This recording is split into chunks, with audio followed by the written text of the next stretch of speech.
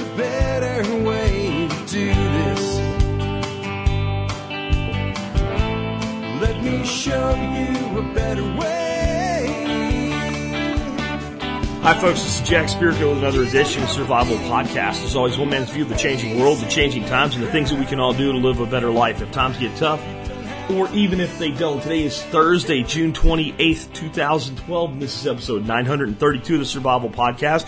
And frankly, we're going to take a look at the darker side of survivalism today. I'm going to bring on a guy in a moment we'll call Selco. That's what he calls himself online. And he's a survivor of the Balkan Wars. Exactly what part of those wars we leave out because he says there's still some bad blood in the area. Hence the not using of the real name or the real location, but just call it the Balkan region. And for those that don't know, that place was hell for a while. And I'll bring him on in just a moment. I think you'll be shocked with some of the things that you'll hear. More on that in a bit. Before I bring on Selco, though, let's go ahead, take care of our sponsors. They do a lot to help take care of you. Sponsor of the day, number one today, bulkammo.com. Hey, look, do you need ammo? Yeah, if you got a gun, you do anyway. A gun without ammo? Overpriced club. Today, you might actually hear from our guest why having like thousands of rounds might be a good idea in certain situations. They're not the most likely, but they do happen. They happen in recent history. The stuff we're going to talk about today only happened about 20 years ago. That's not long in the timeline of humanity. And that would be one specific reason to have lots of ammo. Another reason would be because if you have a gun and you don't train with it, well, it's pretty much useless. The gun is only as useful as its operator, so you need ammo not just for long-term storage, you need ammo to train with. You're going to buy lots of ammo. You need to buy ammo at a great price. You want to find all the common calibers at a great price with lightning-fast shipping and service. Check out bulkammo.com today. Remember, if you're an MSB member, they give you $10 off of orders over $200. So make sure you check your MSB before you make your orders from Bulk Ammo if you're an MSB member. Next up today, MERS Radio. That's MURS-radio.com, MURS-radio.com, however you want to phrase it. And the best way to make sure you're dealing with MERS Radio and Bulk Ammo and all our sponsors would be go to our website first. But MERS Radio rocks. MERS Radio is really awesome because what you have is secondary communications for a range of about 1 to 2 miles. And that means for most of us with homesteads, especially larger homesteads, 5, 10, 20, 50 acres, that's going to cover your whole homestead. You can also get motion detectors to add security so that over your walkie-talkie or over your base station you would hear things like Alert Sector 1, Alert Sector 2. That allows you to know what's going on out there. Coupled with security cameras, it's really awesome. But you got to figure out where to get your security cameras from. That's kind of a separate thing. I say that sometimes when people think it's interlocked together. Maybe I should talk to Rob, though, about maybe trying to figure out a really good security camera either to recommend to go with them or to carry. But when it comes to the communication stuff, the MERS stuff is really, really kick-ass. 5 frequencies and 5 sub-frequencies, and they're not used that much. And the cool thing is, they work out of the box. You put them on channel 1 is your channel. They'll also run a scan as well, and change them into the sub-frequencies. If you can read instructions and follow them, very easy. Anybody, even I, can do it. And if you go to like a mid-frequency in channel 3, you're going to do a lot to keep your privacy. One, the limited range is useful, and two, somebody would have to know what you're using and know they're there. So it's a great kind of midway point between like the family radios that you get like for hunting at the store for $20 and going into full-scale stuff like a ham. And again, the security aspect of it is a huge thing, and it's part of why I love them. Next up, remember, you can check out TSP Copper for some really cool AOCS copper medallions. I also want to remind you guys to call in for episode 1000. I was told yesterday I don't give the number out. I have the number right in front of me. I think I give it out most days I mention this. Don't call the Think line. Call this number to be part of episode 1000. 866-691-5353. Again, 866-691-5353. I need your calls. Some of you guys have said, I don't think my story's that great. Your story's better than you realize. It's people at all walks on their way to being more prepared. From the beginner to the person that's been doing this since we started over 4 years ago. I want to hear from all of you. I want to make episode 1000 awesome. Just absolutely awesome. I put out a post last night where you can go link to the other 2 shows we did like this to get some ideas and a feel for what it's like. Last but not least, do consider joining the Member Support Brigade. If you do that, you get exclusive discounts available only to members like the one I just mentioned for Bulk Ammo. By the way, MERS Radio, 5% off all purchases. So most of the sponsors, not all the sponsors, most of the sponsors do something for the MSB, but there's 32 different companies that do discounts for MSB members. It's really, really an awesome program that pays for itself. $150 worth of free ebooks is another thing that you get. Some exclusive content from me available nowhere else. Check it out today. Just go to thesurvivalpodcast.com and click on members for more information. And remember, membership's always on sale if you pay by silver. I think silver's trading at like $28 an ounce right now. So if you want to pay by silver, you can use the form on the website. Send in your silver 1 ounce per year. That's a pretty significant discount because I like getting silver, and getting people to spend it's kind of difficult. So I offer a really steep discount on that. Somebody asked me yesterday, what is the charge in, constitutional silver, pre-64 coin, $1.50 a year. That comes out to roughly an ounce of silver when you do the math. So it's 1 ounce of any 999 bullion or $1.50 in pre-64 coin. Send it on in. We'll set you up. Dorothy will get you up and running on the MSB. All right, with that all wrapped up, I'm ready to bring our guest on today. I want to, again, just kind of give you kind of a flat-out disclaimer that this is going to be the darker side of things. Because this is a place where it was warfare. This is not just a breakdown. This isn't like when Fernando came on and talked about the economic collapse in Argentina, and there's some people running around doing kidnappings and stuff like this. This was a civil war. This was people killing each other that lived near each other for most of their lives. This was a place where walking down a street was walking into a sniper's nest, and people were literally picked off in the early days just because they were in the wrong place at the wrong time. This was not what the TV tells you. It was far worse, far more stark, and far more brutal. And it was a tough thing to live through. And the gentleman that's going to join us here now lived through it. So when you hear a lot of people talk about, well, I've been to kind of these dark places as a contractor or in a military service, we can learn a lot from them, and that's why we bring them on. But those people always go in with resources behind them and resources to extract them. Sometimes things go drastically wrong. It's a very dangerous thing. But this gentleman that I'm about to bring on had no extraction. There is no extraction plan. You're there, you're in the middle of it, and you're going to live with it because it's bigger than you have the ability to extract yourself from. That's the thing, the kind of breakdown that we fear the most. So that's what you're going to hear about today. So you're not going to hear a lot of positive messages today. And it's important that once in a while we take a look at how bad things really can get. We do need to stay positive, but we need to, hope for the best and prepare for the worst. The other thing I'm going to tell you is where this guy was calling from, and again, we're going to call it the Balkan region because he doesn't want to be too specific about where he's at. Things are not exactly all the way up to speed with our area now. If you went there, it looks pretty decent now. Investors are actually buying property in some of these republics now. People are living there, but there's still some limitations. He had to contact me through cell phone, and he was very, very quiet on his end. And even with me turning my mic way, way down, I was blowing him out. So I had to really jack up the gain and then level it back down. So my voice got some reverb and stuff in it because it's been peaked up and pulled back down. And his voice has some times where it's a little tinny because I had to peak him so much from where he was at. I did the best I could with the technology at hand. Also, English is not Selco's first language. He's very, very understandable. He has a really good command of the English language. He certainly speaks better English than I speak, his language. I don't speak a single word of it, and I speak decent Spanish, and I'd say he speaks way better English than I speak Spanish. I'm just saying that, once in a while the word's a little different, and he asked me, and I tried to comply with speaking much more slowly than normal. So when you listen to my questions and you hear the tone and everything keyed down a bit, it's not for dramatic effect or anything. It's just so a person who's not a native English speaker can take the questions in. So I wanted to give you guys that much of a disclaimer. And again, this is I wouldn't say it's graphic in any way. He simply describes what happens. I wouldn't say this is anything, kids can't listen to or anything like that, but really little ones probably wouldn't be interested. But this is one that maybe if you usually let your kids to, maybe you listen to it first and decide whether or not they're ready to hear this or not, because it is so blunt, because it is so true. And I think that's maybe the bigger concern here with some people that are not ready to hear this yet due to age. It's not a story of something that might have happened or a fiction thing. This is a true story and what he really did to get through it. I think we can learn amazing things from it. His website is Shit Hit the Fan School, and it's actually shtfschool.com. There'll be a link in today's show notes. And again, he's from the Balkan region, and he says it was simply hell from about 92 to 95.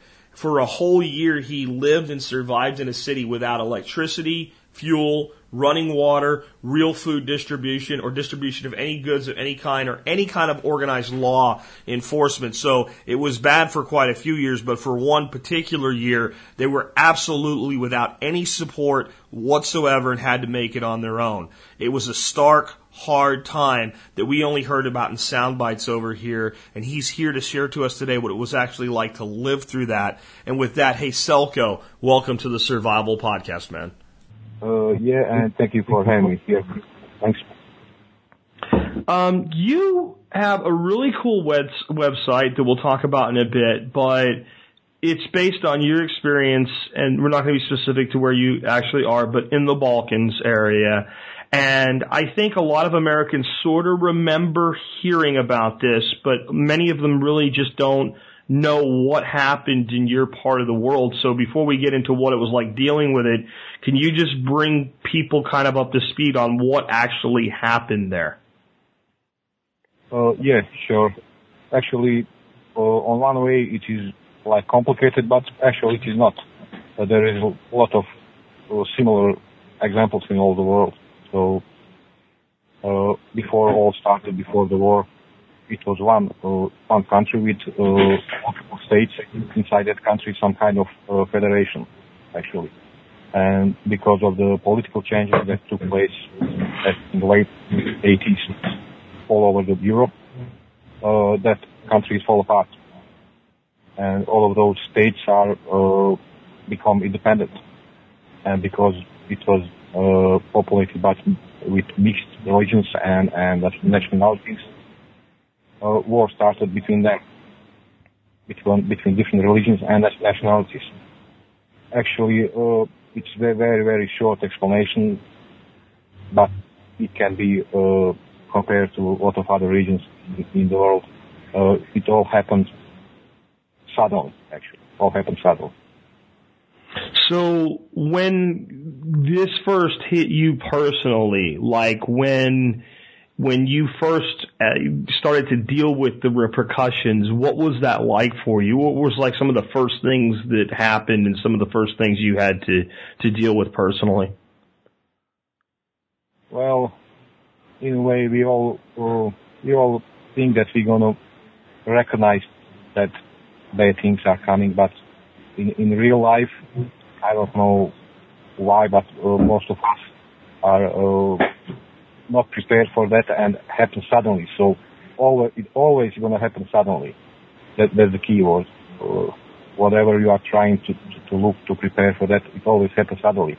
Some of my first bad sign for me, bad things for me was when I realized that law is gone. First, maybe one of the first things that opened my eyes, it was that law enforcement, it's like gone, and it happened over the night. I mean, one day everything was fine. It was normal life, normal town, normal country, city, everything was normal, just like any city in Europe. And over the night, the next morning, there is no police. And it's simple word, simple sentence, there is no police. But if you think about that sentence, there is no police, I mean, a lot of things come from that. So that was maybe one of the first signs. And when this all started to happen, like, what were the first things that you had to do without that disappeared? Well, many things started to disappear maybe a month or even 2 months before everything. Sounds maybe funny, but you couldn't find a few brands of, for example, chocolates. You couldn't find some brand of cigarettes, and nobody think too much about why you could buy that. But first big thing that was out, and that was bad for me, running water. I mean, running water, that was first bad thing. Before water, I think first thing was what was gone was electricity. But everybody thought that, okay, it's going to come back soon. But when water is off, it's bad. And when all of the things started breaking down, what I've seen in most situations is that the people that are the least prepared then generally go out and start to prey upon the people who have anything left. Was that something that very quickly occurred in the Balkan region? Actually, I noticed then, and I think it's going to be same. So whenever it's going to happen again, it's going to be same.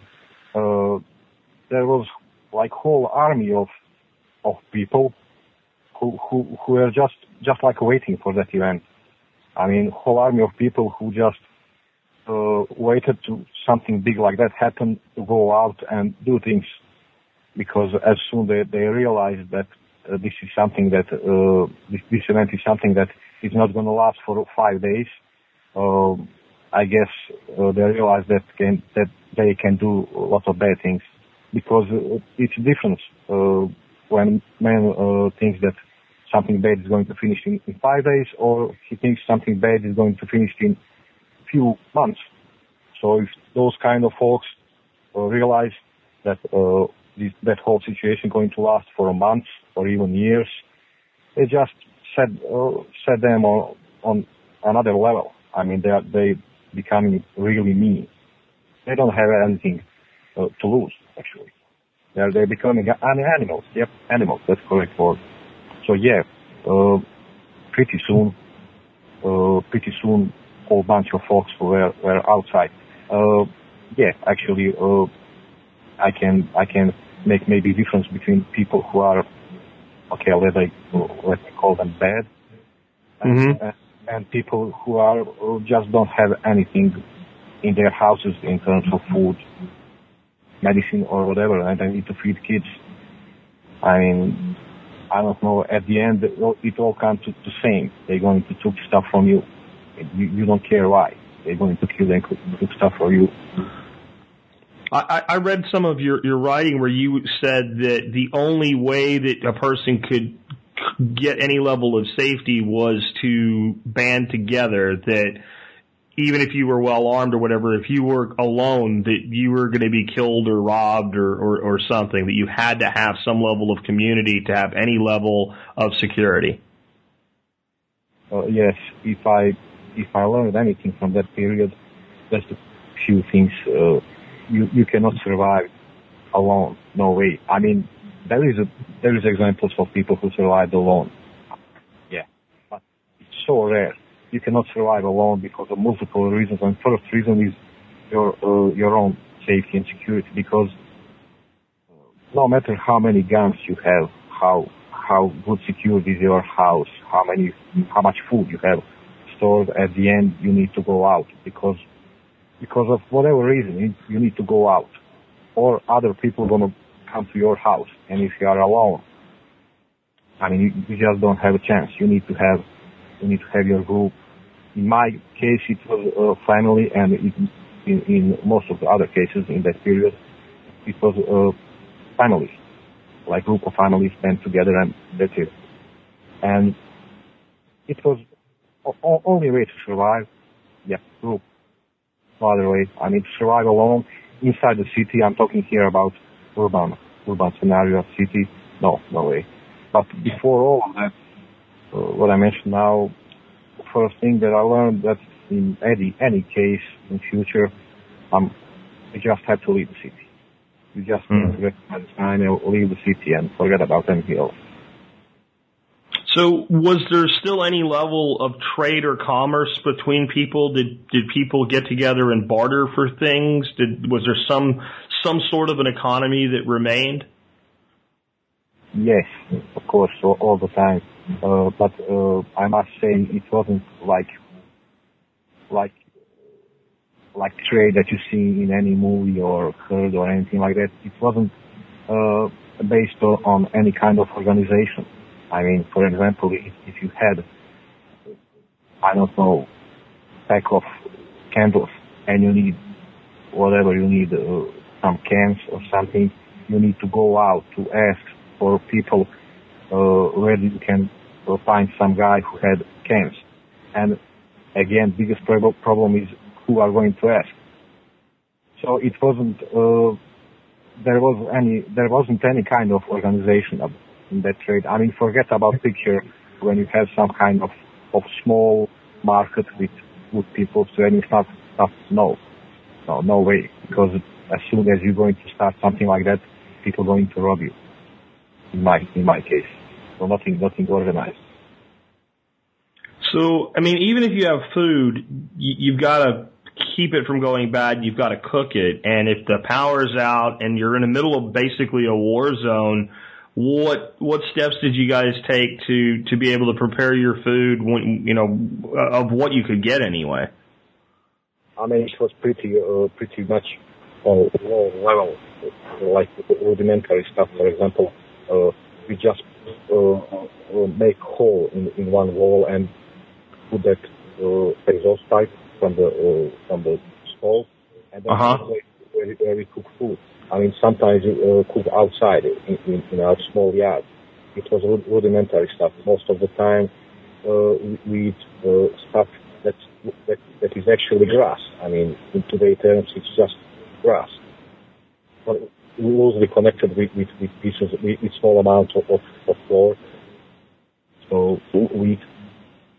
Also, I mean, when you look from this position today, it was very bad, and then very so badly prepared. We wasn't prepared. We were not prepared at that time. So I guess wood became probably something at a premium then. Yeah, and in city, especially after a few months in city, it was a matter of, I guess, luck and your brain to find the wood, because pretty soon all trees were cut down, and after that people started to just make fire with whatever kind of wood they have. So wood frame for doors, part ceilings, or what's the name for that? Whatever is wooden was burned. First to look in other houses, ruined houses, abandoned houses, and at the end, I burned a lot of wooden stuff from my house. Actually, most of the stuff from my house I burned that were from the wood, because even if I had some kind of tree somewhere inside the city or some hill, it was too dangerous to go over there. It was easier and less dangerous to burn some wooden stuff in my house, because pretty soon, very soon after that everything started, people just realized that some stuff just do not have any value at all. So if you're talking about any kind of, I don't know, TV, stereo, or whatever, it's becoming junk. It's just junk. No value.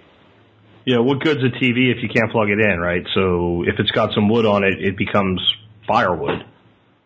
Yeah, sure. Pretty soon people realize that it doesn't matter what kind of stereo and TV and whatever electrical you have in house. It's much more important to know how to make a bag, for example, or how to sew pants or whatever, something like that.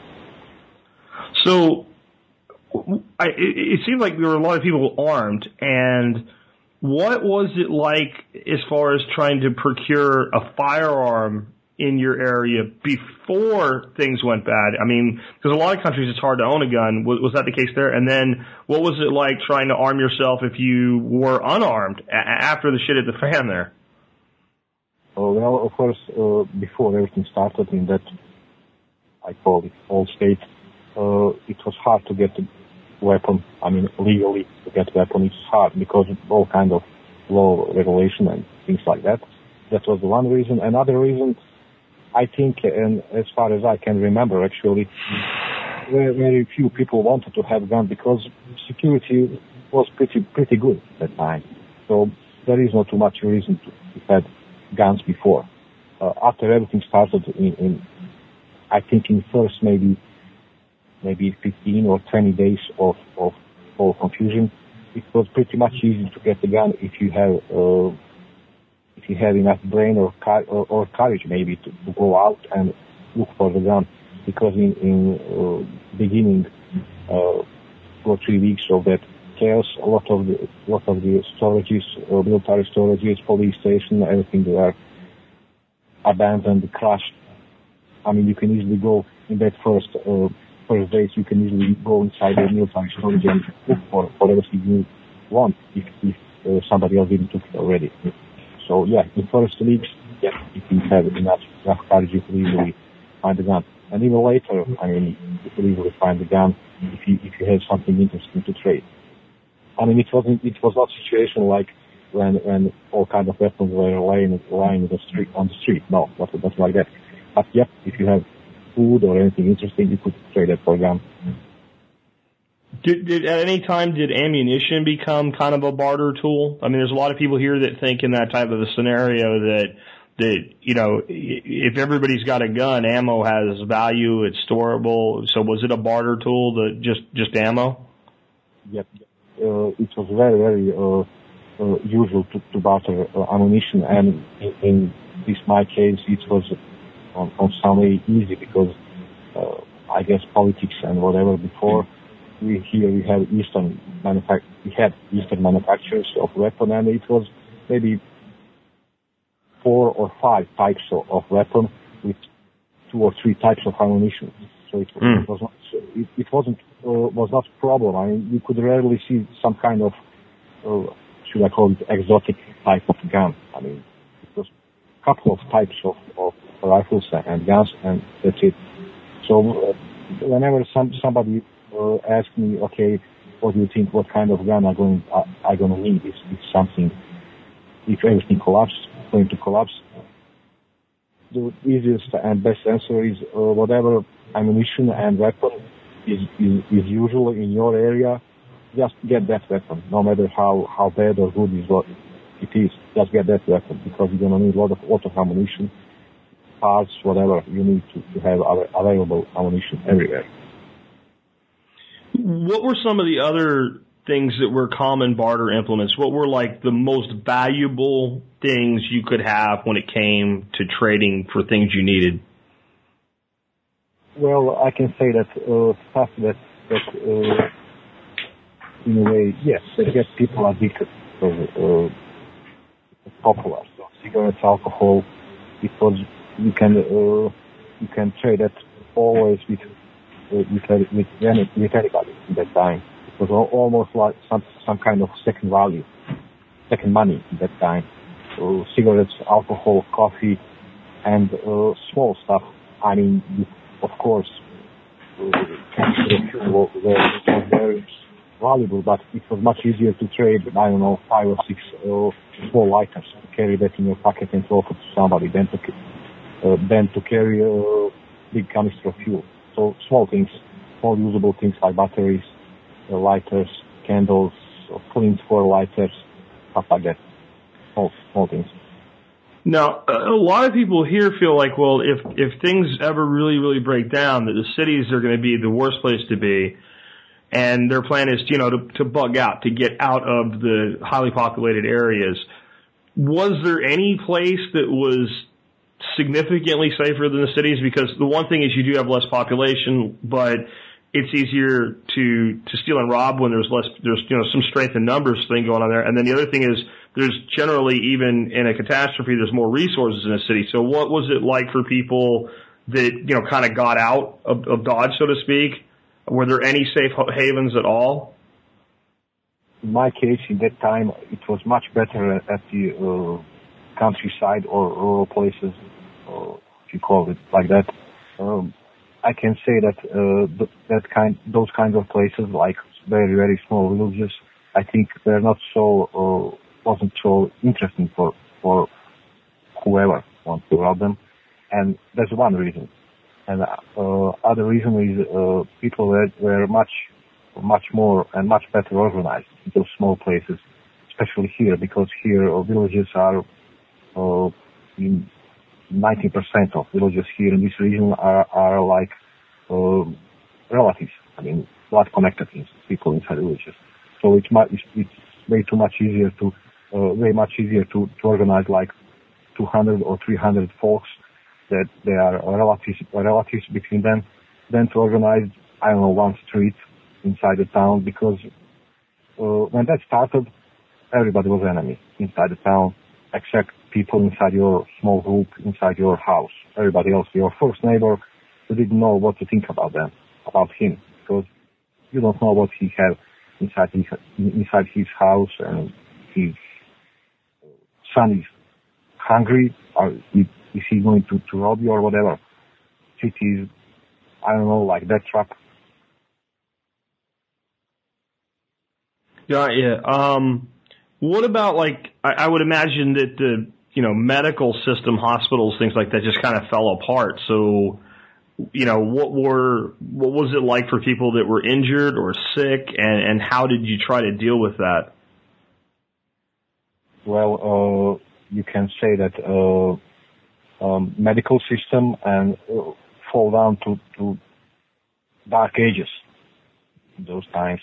I mean, a hospital worked very, very short time after everything happens, and very soon, hospital just collapsed, or the whole medical system just collapsed. I mean, there used to be some kind of like, for example, you could heard in that time that there is some kind of medical station in other parts of town, and you could go over there and see that there is nothing over there, or you could find over there some kind of veterinary guy who is going to treat you whatever you need to be treated for a few cans of food or something like that. Medical systems fell down to Middle Ages and to I can say old grannies and herbs and stuff like that. I mean, even when people had knowledge about medicine, without any kind of supply, you can do so little. Small cut can kill you if you don't have antibiotics. So it was gone. Medical system was gone. After living through all this, if you saw the signs of something like this happening again, or I imagine you stay prepared now, if someone had 3 months, 6 months to try to get prepared for a really bad situation, what are the main things you would tell them to do to be prepared? Well, first, based on my experience, you need to go out of the town and to have some kind of to have bug out location in some kind of village or rural place, and you cannot survive alone. You need to have in that place you need to have your group, your family, or whatever. You need to have a group of people, 10, 15 people at least, something like that. And you can, no matter how much food, how much medical supplies, how much water or whatever you have, sooner or later you are going to waste all of that. You are going to eat all of that, and then you need to go out and look for that.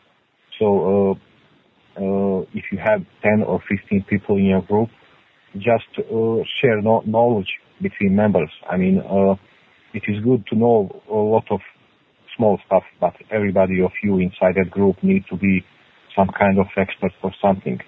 So in my case, in my group, I have a man who is an expert for doing stuff on ground, on field. I mean, with plants and stuff like that, food.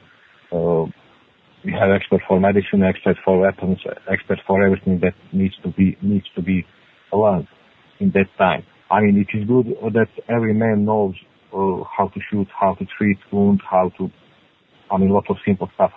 But you need to have experts inside that group. Obviously, there was a lot of death, and I think that one thing that a lot of people in the civilized world take for granted is that when you die, somebody prepares the body or cremates the body, and then there's a burial.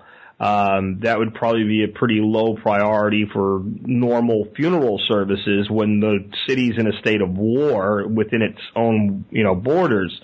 So, death has many problems because it can spread disease and just the overall sanitation. Also, how did society deal with the dead in that scenario? To die, to be shot, to be hugged, to be gone. In that time, it becomes something like everyday thing. And to smell stench of the death. In that time, it was everyday thing too. So, when you're talking about diseases, I can be 99% sure that everybody in that region in that time suffered some kind of disease related to poor hygiene and everything this. Because every member of my group, everybody have some kind of in some time in that period had some diarrhea, like 15 days or 20 days of diarrhea or vomiting. But in that time, you couldn't do anything. You couldn't say, okay, this is disease that's spreading with rats. You just had diarrhea for days, and that's it. There were a lot of way too much important stuff to think about than about that diarrhea. But yes, answer to that question, that poor hygiene things kill a lot of people.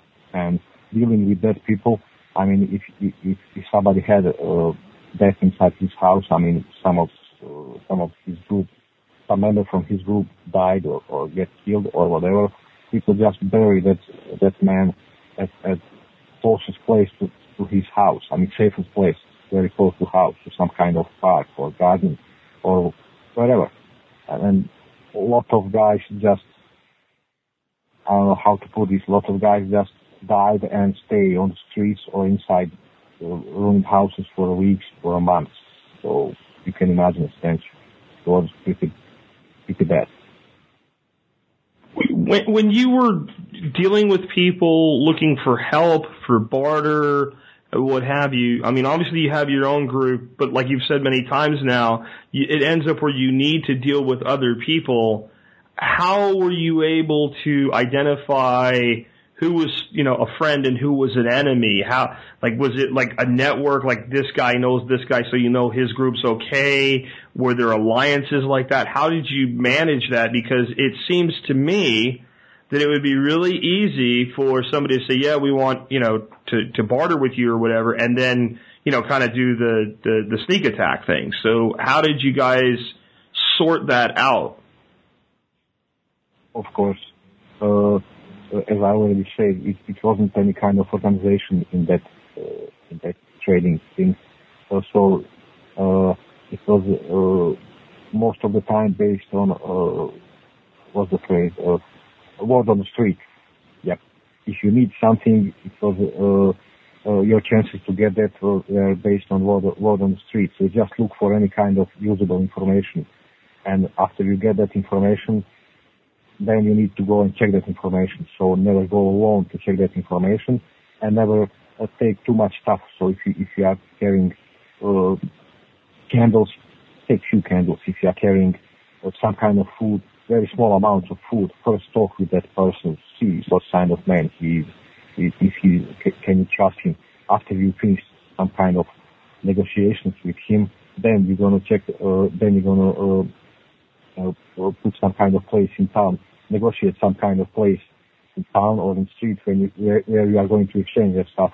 And I never trade anything inside my house or in front of my house. I never speak with people who are going to trade so they can see where is that stuff that I have. So always out of your house, always out of your street. So the reason is that maybe some of them going to think that you have a lot of that good stuff inside your house.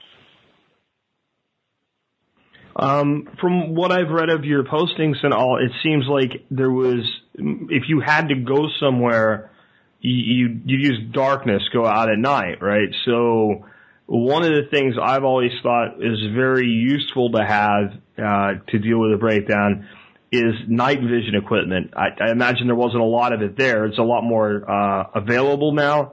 But would you say that would be a huge advantage for someone to have night vision equipment? Yeah, I mean, whenever I talk about this and write about this, I always mention that you need to keep simple and low profile when you are preparing for this. But yes, I must admit, if I had that night vision, because it would be such a cool thing at that time. It would help me so much. The answer is yes, of course.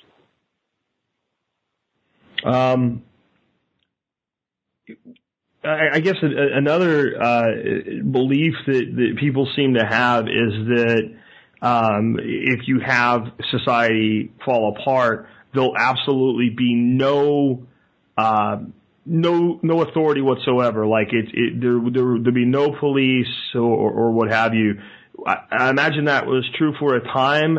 How did that get reestablished? What was, you know what I mean? So like people will rob because there's no one's to come to take them away, arrest them or put them in jail. Did that just happen in some areas, or did it pretty much happen everywhere? Actually, it's not so simple. It's a little bit complicated, but at the end it comes to the same. When I say, and when people say that all kind of society going down, no any kind of law and stuff like that, actually you want to have, in a very small region, like city, for example, you want to have 30 or 40 or even 100 groups, and each of that groups going to claim that they are the law. So each of, you can count that members of each of that group gonna come to your house with statement, I don't know, we need to take food from you because of the cause or whatever, or we're going to recruit you because of this or because of that. Actually, that absence of society means that there's going to be hundreds of groups that they are claiming that they are the society actually or law.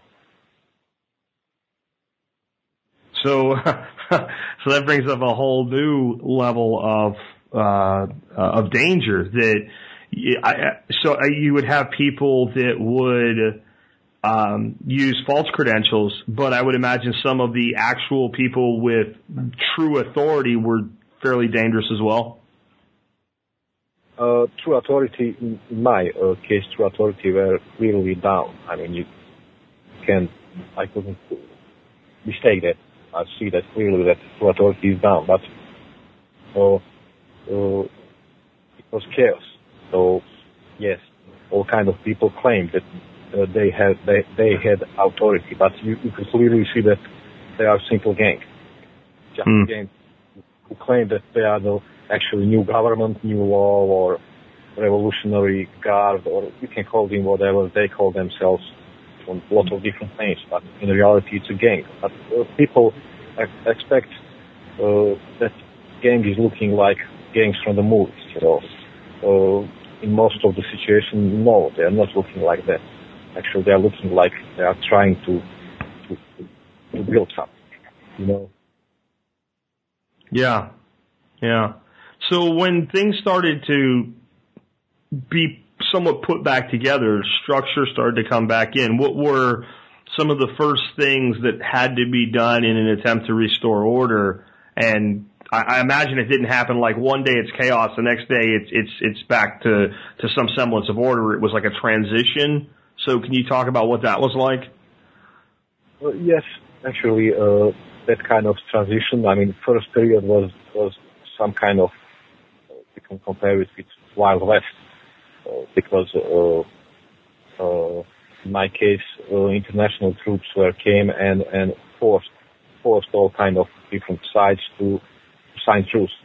But in real life, on the terrain, all kind of hundreds and hundreds of different groups, they didn't want to break with their kind of life because they like that kind of life. So truce needed to be fought with brute force. And for months after that, there used to be all kind of groups hiding in some kind of region somewhere and they are not, they are telling that they are some kind of outlaws, something like Wild West.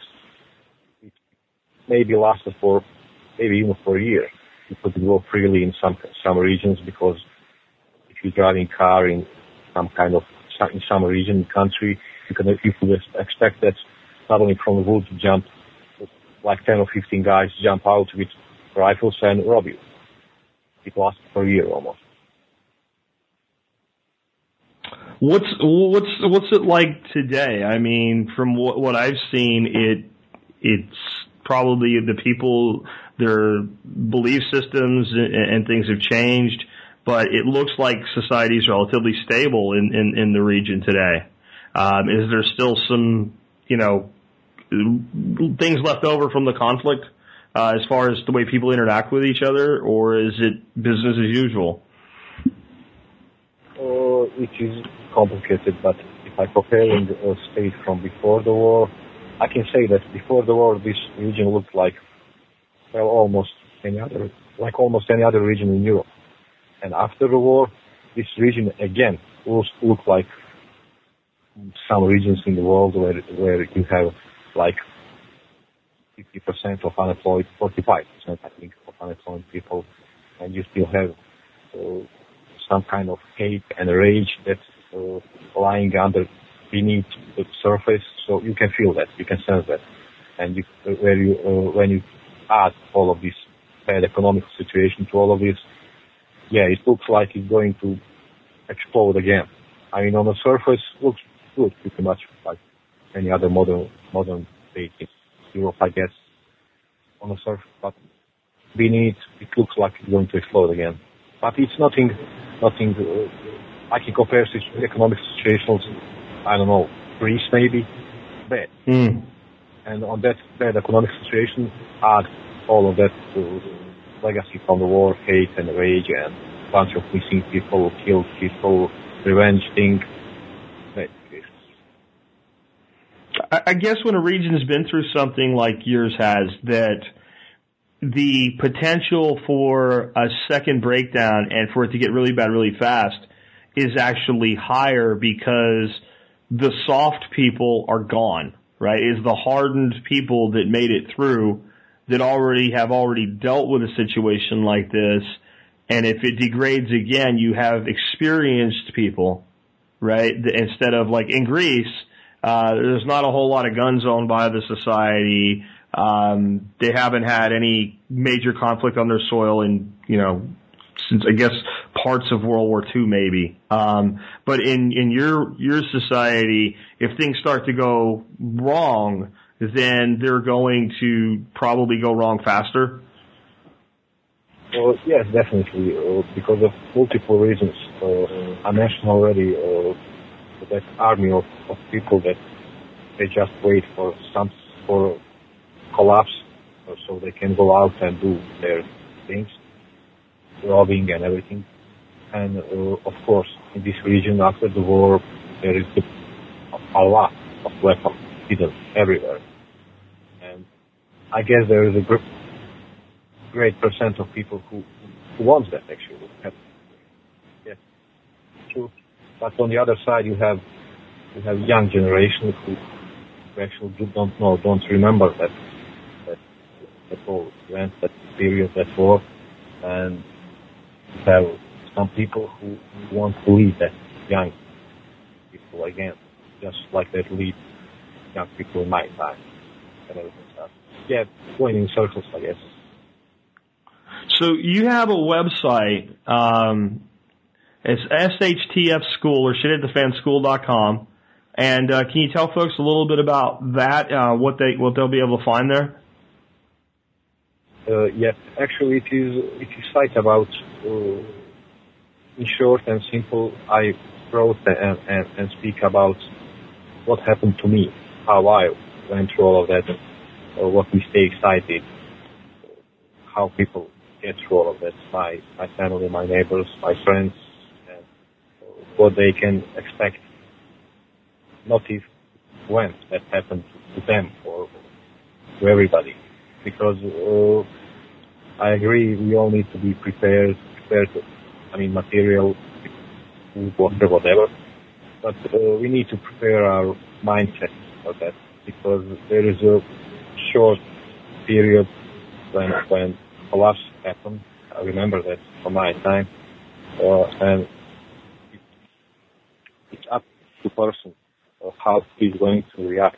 If his time of reaction is too long, he can get killed. If he's something like too surprised for that new situation that day, if he can adapt very fast on that new situation, that's good, because I remember some folks who adapt very good to that situation, that for new situation, and they went very good through all of that period. And other folks who didn't adapt, who didn't want to adapt, most of them just died. So people need to read and hear how was that in real life, how was that going. Well, and you have a course people can sign up for and take, right? Yes, I have. I talked to all of the stuff that happened to me inside that course. Everything. In fact, I'm seeing you have lists, things to stock up on, how to lay things out, how to set up your defense of your home. Very, very intense stuff, and obviously stuff we know works because you're still here. Yes, I guess it works. First part of that course, I can say it's what happened to me and how I went through all that. And there's a part about how am I prepared for the next time, because I learned that some things just not work. You can agree with me, or people can agree with me, or say he's not right. I'm just writing how things were in real life, how things worked for me, and what worked and what didn't work, what was not useful for me at that time. I've got one final question for you. It's really kind of just an off-the-cuff question, like a personal opinion. I've had Fernando Aguirre, who lived through the economic collapse in Argentina, and basically he spent the last 7 years of his life figuring out how to get out of Argentina. He wanted to come to America, but in the end he ended up choosing Ireland. And have you thought about leaving, or have you just basically decided, I've lived through this hell and I'm going to stay here? And, what are your thoughts on that? Well, I went through all of the stage of that, go or stay. I changed my opinions multiple times. Right now, I think that next time it's not going to be on some small region. And I'm clear myself here. I'm not talking necessarily about war. I'm talking about collapse. And the reason it's not necessarily important for that. The important thing is all going to collapse. And I think next time it's not going to be on some small region of my country or Europe or whatever. I think that all is going to do something, and all is going to collapse. So, pretty much it's not important where you are. In terms of geography, in terms of states, much more important how we are prepared for that. Awesome. Well, I unfortunately I agree with you. I say unfortunate because I do think that the next major thing that we're going to deal with is going to be more of a global economic situation. And in some ways, I guess that if you're in a place where you're already organized and already know what to do, you might actually be able to make a better stand. And with that, I thank you for being with us today. And I definitely recommend that people check out your website. I will put links in today's show notes. The course that Selco has, I believe, is $29. I'm pretty sure that's the number because I just bought it. And I'd highly recommend to the audience that you check it out. And I just don't think there's a substitute for learning from a person who's been through there. I know that English is not your first language, so it was a little tough getting through this interview, but I appreciate it, and I thank you so much for being with us and sharing with us what you dealt with in the real world instead of some type of Hollywood fantasy. So thank you for being with us today. Well, thank you very much for giving me the opportunity to talk. Thank you. All right, folks, and with that, this has been Jack Spirico today along with Selco, helping you figure out how to live that better life if times get tough, or even if they don't. It's in our food these days, you know it's on our TVs. Sometimes we forget we are what we eat. I don't know the answer. It's like there's nothing I can do. It's the price we pay, I guess, when we follow all the rules. There's a better way to do this.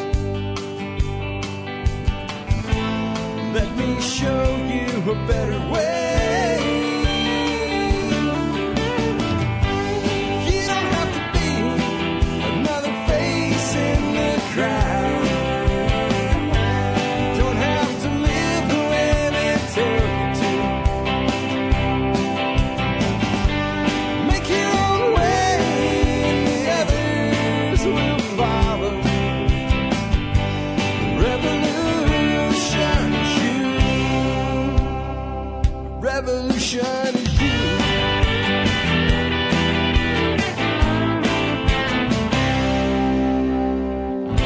Someday we'll realize our children just can't pay.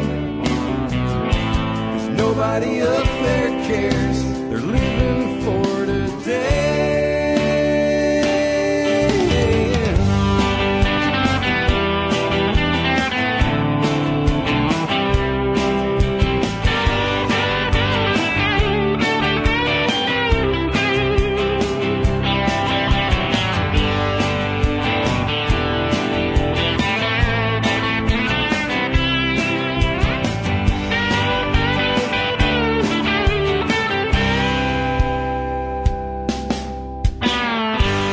You don't have to be another face in the crowd. Don't have to live the way they tell you to. Make your own way and the others will follow. The revolution is you.